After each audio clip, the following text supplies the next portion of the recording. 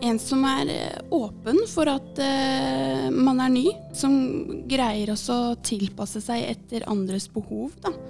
En som interessert og tar litt ansvar for den utdanningen jeg driver med. Det å få veilede en lærling som snart skal bli en selvstendig fagarbeider, kan være både givende og engasjerende. Du har antageligvis fått oppgaven fordi du ekstra flink i jobben din, eller fordi du brenner for faget ditt. Men før lærlingen kommer, det viktig å ha tenkt gjennom en del ting. Jeg heter Marte Saugestad, og du hører på Fagprat, en podcast fra Fagforbundet. Med meg i dag har jeg Olaug Finsrud, som helsefagarbeider og yrkesfaglærer, og som har jobbet med veiledning i mange år. Og Marte Torbjørnsen, som lærling på Drammen sykehus, ortopedisk sengepost. Og vi skal snakke om god veiledning av unge yrkesutøvere. Velkommen til dere. Takk skal du ha. Olaug, du jobber som faglig leder eller koordinator for lærlinger i Vestre Viken. Og du vel en av de man kan si brenner for god opplæring av lærlinger. Hvorfor god veiledning så viktig? Det viktig for å skape de gode yrkesutøverne, som igjen viktig for faget vårt og for pasienter i siste runde. Så vi må ha høy kvalitet i yrket. Men Marte, hva som kjennetegner god veiledning for deg? Det jeg tenker på at i hvert fall i sykehuset så skal vi være sammen i 2 år. Så det viktigste for meg helt i begynnelsen det å bli kjent. Vi skal gå gjennom mye sammen, og så det viktig at veilederen min vet at hennes hverdag ikke min hverdag enda, og at hun kan hjelpe meg til å bearbeide alle følelser og inntrykk som jeg opplever. Jeg tenker også det veldig viktig med en forventningssamtale, hvor vi blir kjent og kan kartlegge litt og begynne å tråkke en sti sammen i forhold til hva jeg kan, hva jeg ikke kan, hva jeg har lyst til å lære, og hvordan på en måte vi kan lære sammen best, da. Hvordan vi kan få mest mulig utbytte av hele lærlingsperioden, da.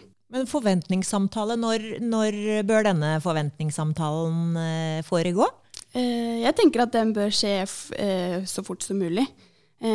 Helst kanskje første dagen. Etter at man har blitt litt kjent, snakke litt om hva forventer du av meg? Hvordan lærer du best? Det noe du lurer på? Hva tenker du? At vi allerede der kan begynne å jobbe litt sammen, da, for vi skal jo samarbeide i 2 år. Jeg tenker også det med å introdusere lærlingen for de andre i avdelingen, sånn at den trygg og kjent for alle.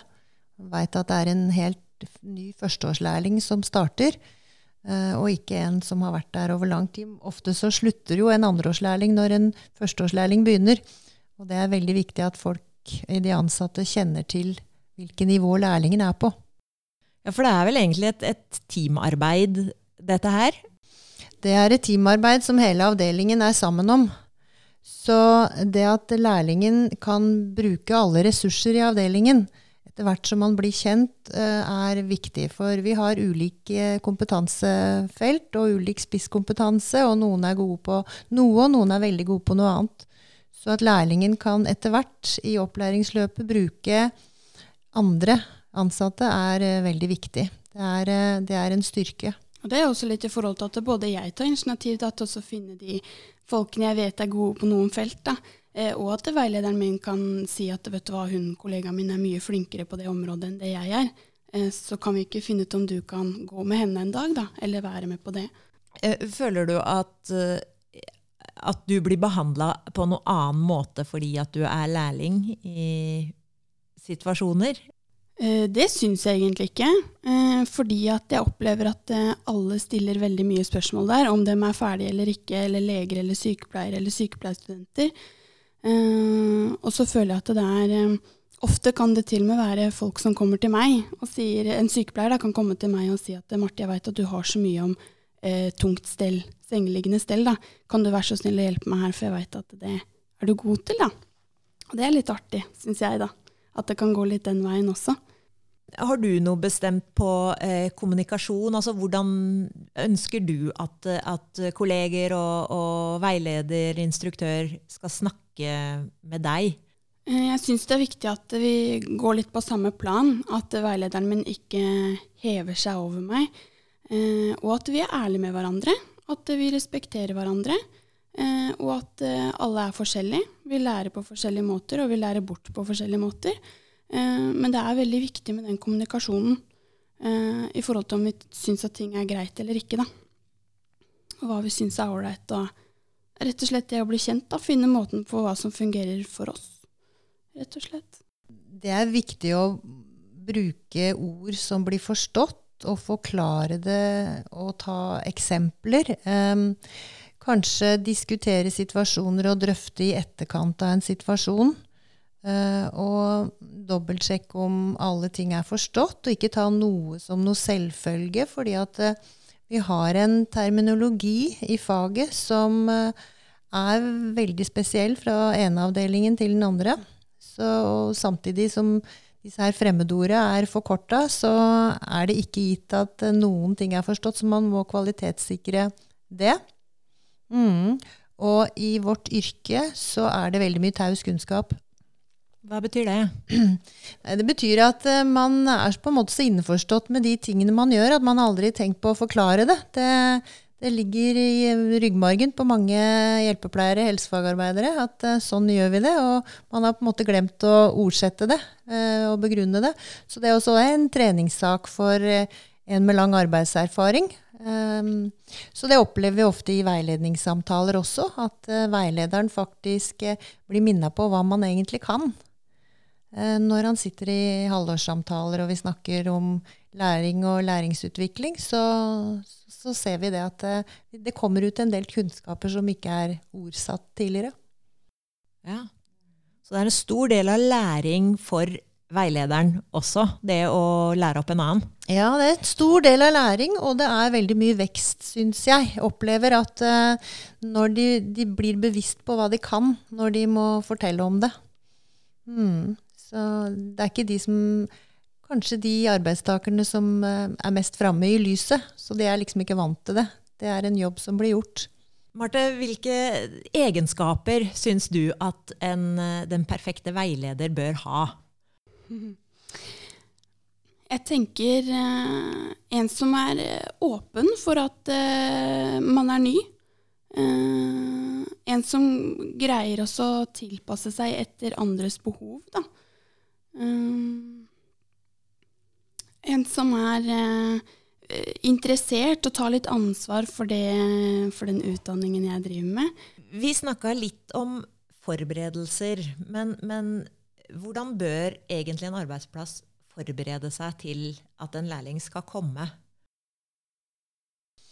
Jeg tenker at det er viktig at de vet noe om bakgrunn, altså at de kjenner til selvfølgelig faget, hva lærlingen skal jobbe mot, at de vet hvem som kommer, når han kommer, at alle er forberedt på det. Det blir skrevet i bøker eller hengt opp på lister der det er vanlig, og at man blir ønsket velkommen, at lærlingen får en god velkomst og føler trygghet fra dag 1 på at jeg skal ikke bli satt til noe jeg ikke har fått opplæring i, og de tingene der må vi på en måte, kanskje noe av det viktigste at vi er trygge på at vi er faglig forsvarlige, sånn at han ikke føler seg presset til å gjøre noe han ikke har fått opplæring i. Det er kanskje noe av det viktigste. Når man er ny og kommer rett fra skolebenken, så er det vel ikke så veldig mye som føles trygt enda. Så bare det å gå og spørre en pasient om hva han ønsker til middag er jo kjempeskummelt. Men jeg tenker at det er der det er viktig at jeg også passer på å si fra til min veileder at dette synes jeg ikke er en oppgave som passer til meg enda. Eller at jeg sier fra, da ønsker jeg at du vil være med meg, sånn at ikke jeg tenker at dette klarer jeg, og så går jeg inn, og så gikk det ikke allikevel. Så det er viktig at du opplever mestring. Ja. Og det er også en veileders oppgave også, å påse det, og hente det inn igjen, hvis han opplever at det er blir stilt for store krav, eller at arbeidsdagen så hektisk at man blir kastet inn I noe. Og man skal ikke gjøre noe under tvil. Man skal ha nok opplæring til at det blir trygt. Og det kan være at man skal se på flere ganger før man prøver å gjøre noen ting, og det kan være med at man skal gjøre noe under tilsyn før man endelig skal gjøre en ting alene. Så det liksom trinnvist for å bli helt trygg. Vi skal ikke utsette hverken lærlingen eller pasientene for at vedkommende skal gjøre noe han ikke har fått god nok opplæring på. Det viktig I en bransje hvor man jobber med andre mennesker. Så det betyr at hverdagen som lærling fryktelig annerledes enn hverdagen som elev? Som elev så leser man jo veldig mye bøker om hvordan det kan være, da. For eksempel på et sykehus. Men det ikke sånn det Det en helt annen virkelighet. Og jeg tror veldig mange får seg et sjokk når man ser at det sånn det faktisk egentlig og det tok meg nesten et halvt år før jeg følte at jeg kunne dra på jobb og stå ansvarlig for det jeg gjør, og føle at dette en dag jeg kan mestre selv, da. Var det noe spesielt du synes var ekstra vanskelig å lære seg I jobben? Det må da være I forhold til at du må kunne tilpasse deg alle mennesker. Du må være litt menneskekjenner, og du må ta stilling til veldig mye. Man veldig ung når man begynner som lærling, og du møter plutselig et helt annet liv. Du møter veldig mange liv hvor du må tilpasse deg absolutt alt, da. Det synes jeg var litt vanskelig I starten. Det å ha lærling jo absolutt ikke bare hardt arbeid, for det jo egentlig veldig mange fordeler med det også. Ja, det det, og jeg tror det viktig å se det, at hvis man legger inn en innsats til å gi den lærlingen den opplæringen han trenger, sette inn noen støt tidlig I løpet, sånn at lærlingen blir I stand til å gjøre noen oppgaver, så det en ressurs, og det han skal tross alt være der I 2 år. Og da blir det en ekstra hånd å ha med seg, og en som kan hjelpe til og kan drive mer og mer på egen hånd. Så jeg tror vi må se det den veien. For det vel en sjanse også til å kunne forme en fremtidig kollega? Ja, så absolutt. Det jo en viktig del av det. Vi har jo lærlinger, ikke minst fordi at vi skal ha nye arbeidstakere som skal erstatte de som etter hvert slutter. Så det å forme de til både det behovet som per I dag, og morgendagens behov jo viktig. At vi vil gi dem det som vi synes viktig I yrket. Så vil det vel kanskje gjøre at du ser ting litt utenifra også når du skal lære opp en annen? Ja, det også det at man ser at det andre måter å gjøre ting på. De her unge menneskene har andre måter å se ting og gjøre ting på, at man åpen for de løsningene der, og ikke bare det man har gjort I alle år selv. I forhold til opplæring, Olaug, hvis det en som skal begynne som instruktør eller veileder og har på en måte fått den oppgaven, hva finnes det av opplæring på veilederfeltet? Fylkeskommunen har opplæringsdager. De har 2 dager. Den ene med tema Den gode veileder, og det veilederens ABC. De går kontinuerlig hvert år. Nå finnes det også på høyskoler rundt omkring utdanning for veiledere. Har du noen tips til hvordan man kan lære bort etikk? Ja, det tenker jeg at han må bruke praksisfeltet. Det jo det som så bra med opplæring I praksis, at da har man eksemplene og kan drøfte de I etterkant av hendelser hvor det faktisk ingen enkle avgjørelser. Og det har vi jo daglig. Så det bør egentlig ikke være vanskelig, men man må bare se det, være bevisst på det og ta tak I det og drøfte det med lærlingen. For vi har jo vanskelige situasjoner som sagt, og man kan ikke skåne lærlingen for slike ting heller. Man kan gjøre det til en viss grad, der hvor man vet det vanskelige ting, for eksempel å se eller oppleve, kanskje den første tida, men ellers så kan man ikke forutsi alt, så det vil jo bli utfordringer. Så da vil det være viktig å ha refleksjoner eller samtaler etter Ja. hendelser? Da kan man, og jeg tenker det kan skje formelt og uformelt, for det er veldig naturlig å diskutere ting i etterkant. Du kan ha oppsatt plan på det, men det, det bør ligge inne. Vi bør bli mye flinkere til å drøfte, for man lærer ikke av å gjøre ting mange ganger. Man lærer av å drøfte det i etterkant. Se på forskjellige vinkler og diskutere med hverandre. Det bør man gjøre om man er yrkesutøver, eller om man er i opplæring, eller uansett. Hvordan føler du, Martha, at det har vært hos deg? Har du hatt rom for å diskutere og reflektere etter ting har skjedd? Veilederen min er jo veldig flink til å ta tak i ting. Hun er veldig flink til å ta meg ut hvis hun ser at det er situasjoner som har gjort inntrykk på meg. Så tror jeg hun ser viktigheten ved at jeg må bearbeide det, og kunne drøfte det sammen med henne. Så det synes jeg vi gjør daglig. Hvis det har vært noe, da. At vi er flinke til å prate om det. Kjenner du deg klar for det vanlige yrkeslivet nå? Begynner også å få en smakebit av hvordan det kommer til å bli, ja. Olaug, har du noen tips til den ferske veileder? Har du noen tips til hvordan man skal, er det noen suksesskriterier, sånn helt på tampen? Nei, igjen så blir det å forsøke å skape trygghet for den lærlingen, og gi noen oppgaver som gjør at lærlingen tidlig føler litt mestring, og føler seg ønsket i avdelingen, blir introdusert for andre ansatte. Det er vel det som jeg tror er viktigst. Har du noen tips, Marte, til en fersk veileder?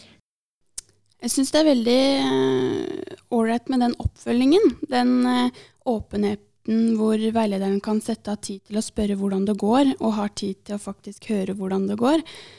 Og den hei om morgenen, og så koselig å se deg i dag. Hele tiden de inputene med noe positivt, da. Det synes jeg er viktig. Og det at veilederen viser interesse, spør er det noe du ønsker å ha fokus på denne uken, er det noe du vil at vi skal jobbe mer med, er det noe du føler deg usikker på, er det noe du vil være med på. Ja, den interessen og den ansvarsbiten.